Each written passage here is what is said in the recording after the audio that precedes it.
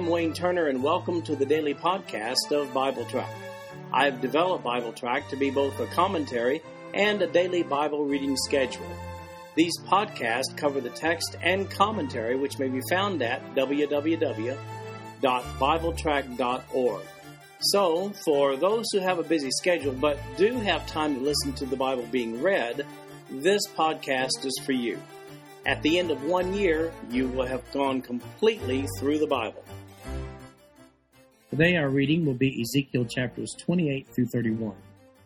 Ezekiel chapter 28, we find a judgment against the king of Tyre. Beginning with verse 1. The word of the Lord came again unto me, saying, Son of man, say unto the prince of Tyrus, Thus saith the Lord God, Because thine heart is lifted up, and thou hast said, I am a god, I sit in the seat of God, in the midst of the seas, yet thou art a man, and not God. Though thou set thy heart as the heart of God, behold, thou art wiser than Daniel. There is no secret that they can hide from thee. With thy wisdom and with thine understanding thou hast gotten thee riches, and hast gotten gold and silver into thy treasures. By thy great wisdom and by thy traffic hast thou increased thy riches, and thine heart is lifted up because of thy riches. Therefore thus saith the Lord God, Because thou hast set thine heart as the heart of God, behold, therefore I will bring strangers upon thee, the terrible of the nations, and they shall draw their swords against the beauty of thy wisdom, and they shall defile thy brightness. They shall bring thee down to the pit, and thou shalt die the deaths of them that are slain in the midst of the seas. Wilt thou yet say before him that slayeth thee, I am God? But thou shalt be a man, and no God, in the hand of him that slayeth thee. Thou shalt die the deaths of the uncircumcised by the hand of strangers, for I have spoken it, saith the Lord God. Moreover, the word of the Lord came unto me, saying, Son of man, take up lamentation upon the king of Tyrus, and say unto him, Thus saith the Lord God, Thou sealest up the sum, full of wisdom, and perfect in beauty.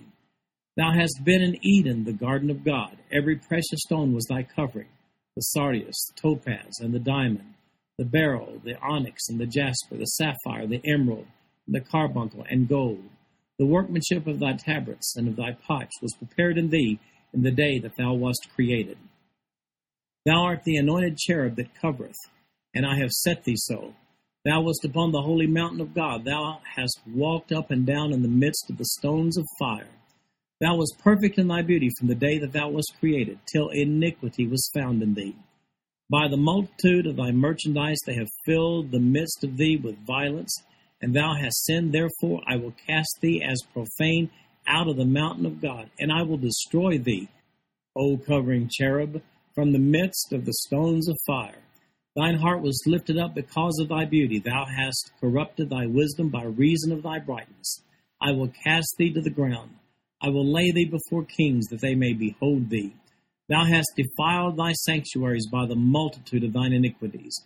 By the iniquity of thy traffic, therefore will I bring forth a fire from the midst of thee. It shall devour thee. And I will bring thee to ashes and upon the earth in the sight of all men that behold thee. All they that know thee among the people shall be astonished at thee. Thou shalt be a terror, and never shalt thou be any more.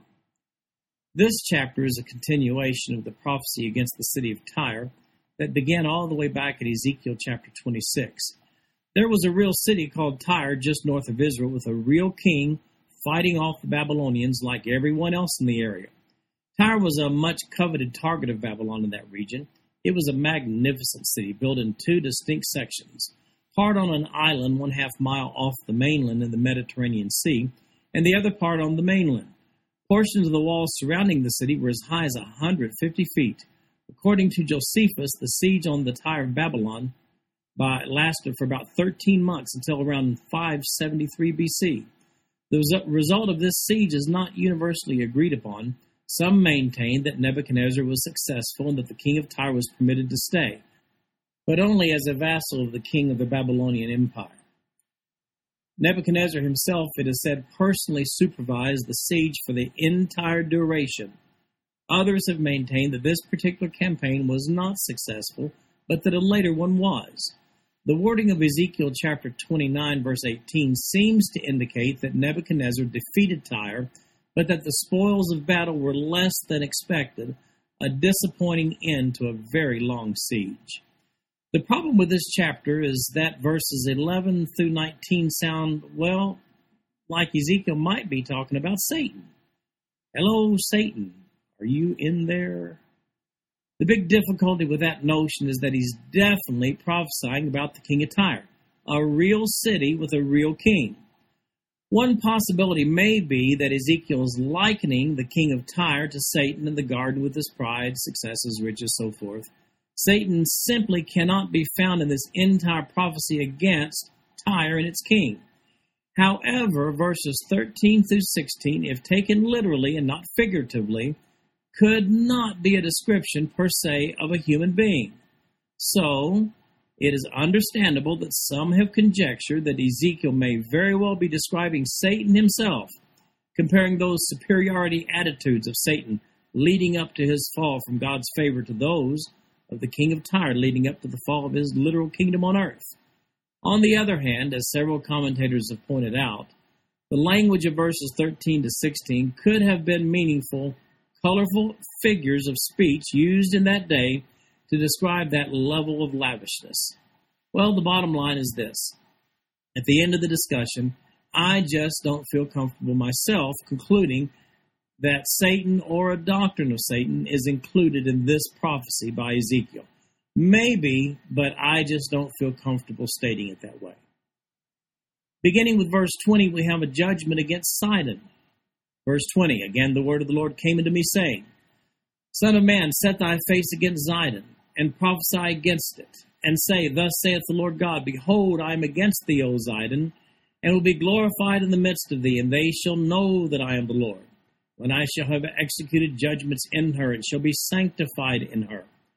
For I will send into her pestilence, and blood into her streets, and the wounded shall be judged in the midst of her by the sword upon every side, and they shall know that I am the Lord.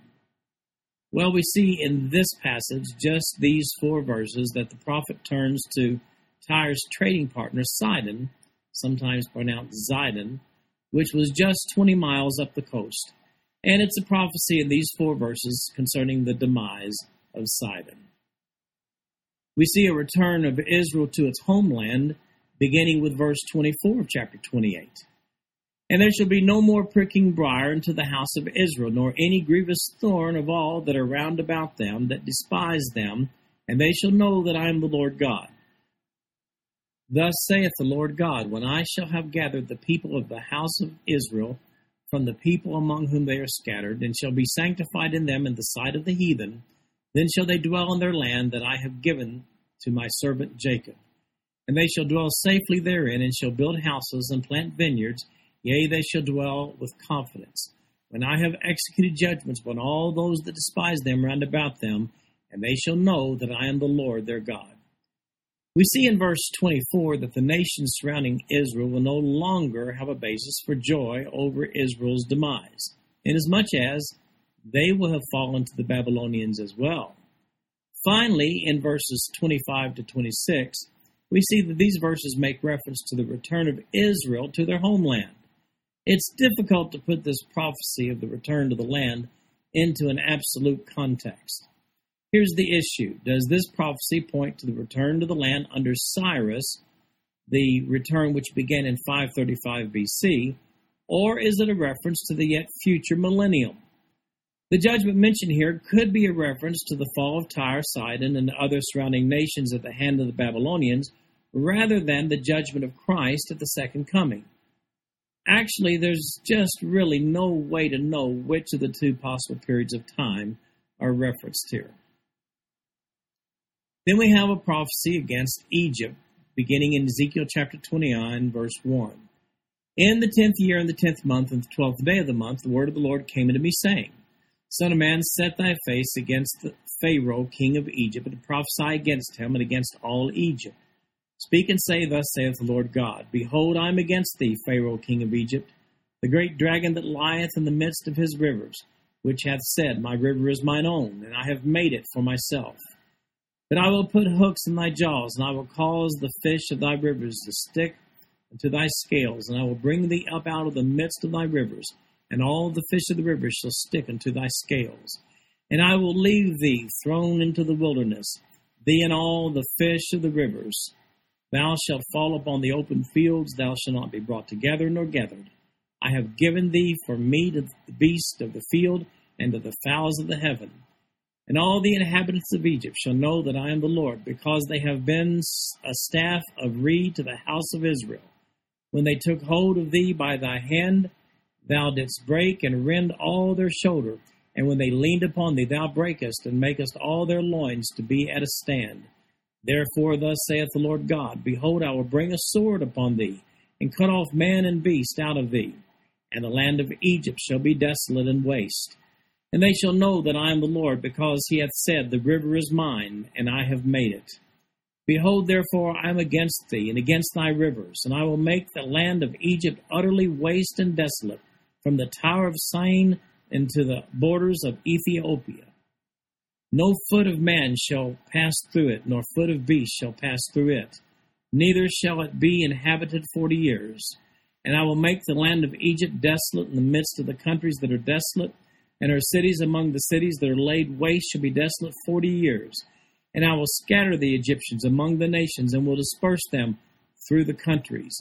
Yet thus saith the Lord God, At the end of 40 years I will gather the Egyptians from the people whither they were scattered, and I will bring again the captivity of Egypt, and will cause them to return into the land of Pathros, into the land of their habitation, and they shall be there a base kingdom. And it shall be the basest of kingdoms, neither shall it exalt itself any more above the nations. For I will diminish them, that they shall be no more rule over the nations. And it shall be no more the confidence of the house of Israel, which bringeth their iniquity to remembrance, when they shall look after them, but they shall know that I am the Lord God. This particular oracle against Egypt was given in January of 587 BC, according to the data that we see in verse 1. Now, according to the fall of the Egypt to the Babylonian Empire, according to the Expositor's Bible Commentary, it says that since Nebuchadnezzar died in 562 BC, this predicted desolation of Egypt by Nebuchadnezzar's army would have had to have occurred before then. A fragmentary Babylonian text from the Chronicles of the Chaldean King implies that Babylonia invaded Egypt about 568 or 567 BC. This is corroborated by Josephus. So we see that with Egypt falling to the Babylonians around 568 BC, that would put their return to the land at around 528 BC, given the 40 years of verses 11 through 13. No Egyptian records exist to confirm when they were able to actually return to their land. It is significant to note that Ezekiel prophesied that Egypt would never be a world power again, as they had been in the past, and that their kingdom would be a base or a humble kingdom. Then we have in chapter 29, beginning with verse 17, all the way down to chapter 30, verse 19, we have another prophecy against Egypt. Verse 17. And it came to pass in the 27th year, in the first month, in the first day of the month, the word of the Lord came unto me, saying, Son of man, Nebuchadnezzar, king of Babylon, caused his army to serve a great service against Tyrus. Every head was made bald, and every shoulder was peeled. Yet had he no wages, nor his army, for Tyrus, for the service that he had served against it. Therefore thus saith the Lord God, Behold, I will give the land of Egypt unto Nebuchadnezzar, king of Babylon, and he shall take her multitude, and take her spoil, and take her prey, and it shall be the wages for his army. I have given him the land of Egypt for his labor, wherewith he served against it, because they wrought for me, saith the Lord God. In that day will I cause the horn of the house of Israel to bud forth, and I will give thee the opening of the mouth in the midst of them, and they shall know that I am the Lord. Chapter 30, verse 1. The word of the Lord came again unto me, saying, Son of man, prophesy and say, Thus saith the Lord God, Howl ye, woe worth the day, for the day is near, even the day of the Lord is near. A cloudy day, it shall be a time of the heathen.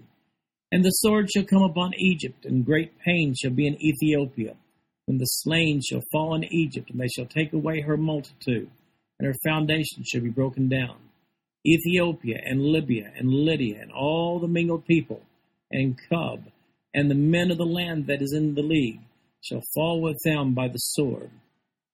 Thus saith the Lord, they also that uphold Egypt shall fall, and the pride of her power shall come down from the tower of Syene. They shall fall in it by the sword, saith the Lord God. And they shall be desolate in the midst of the countries that are desolate, and her cities shall be in the midst of the cities that are wasted. And they shall know that I am the Lord, when I have set a fire in Egypt, when all her helpers shall be destroyed. In that day shall messengers go forth from me in ships to make careless Ethiopians afraid, and great pain shall come upon them, as in the day of Egypt, for lo, it cometh. Thus saith the Lord God, I will also make the multitude of Egypt to cease by the hand of Nebuchadnezzar king of Babylon. He and his people with him, the terrible of the nations, shall be brought to destroy the land, and they shall draw their swords against Egypt, and fill the land with the slain.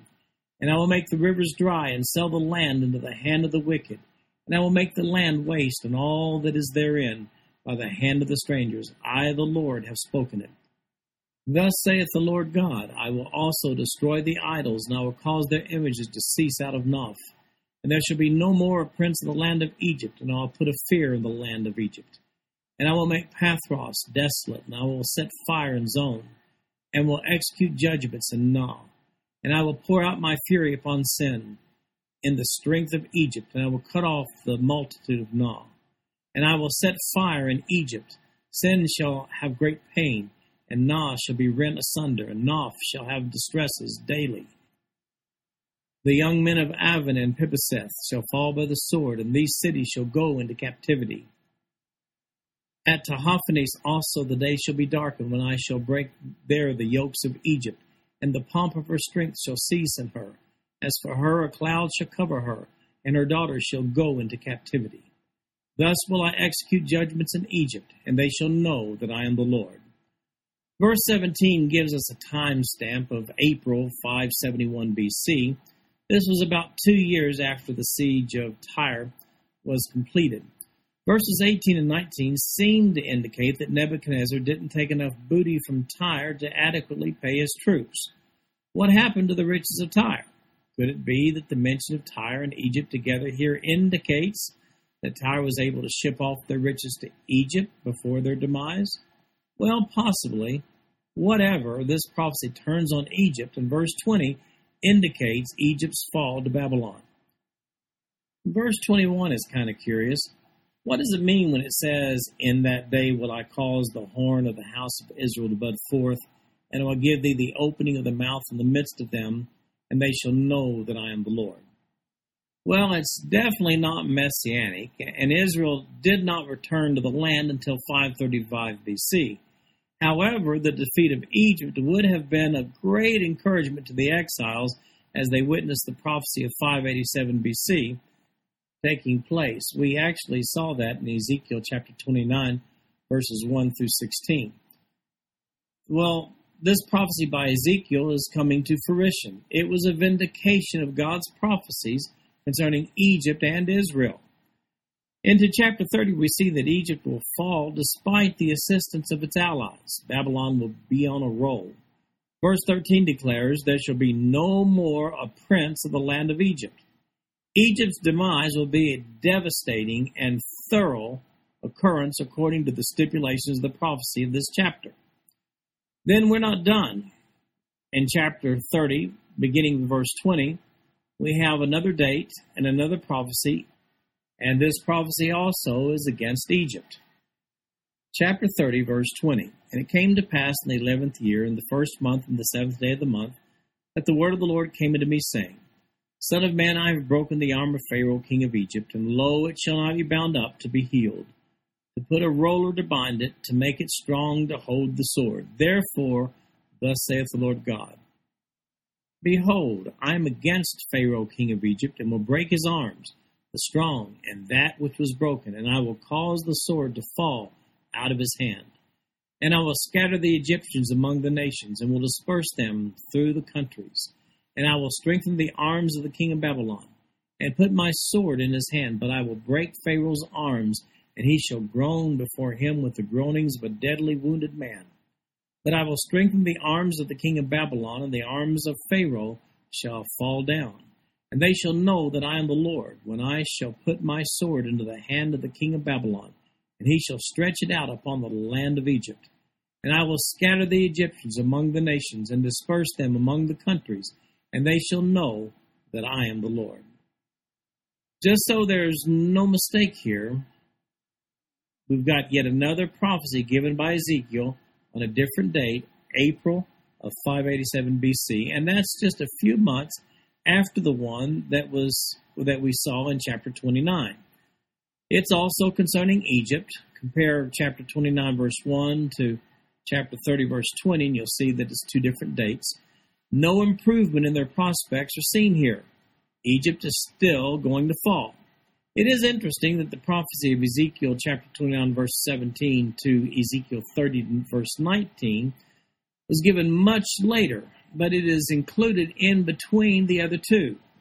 The deportation exile of Egyptians is clearly prophesied after their fall.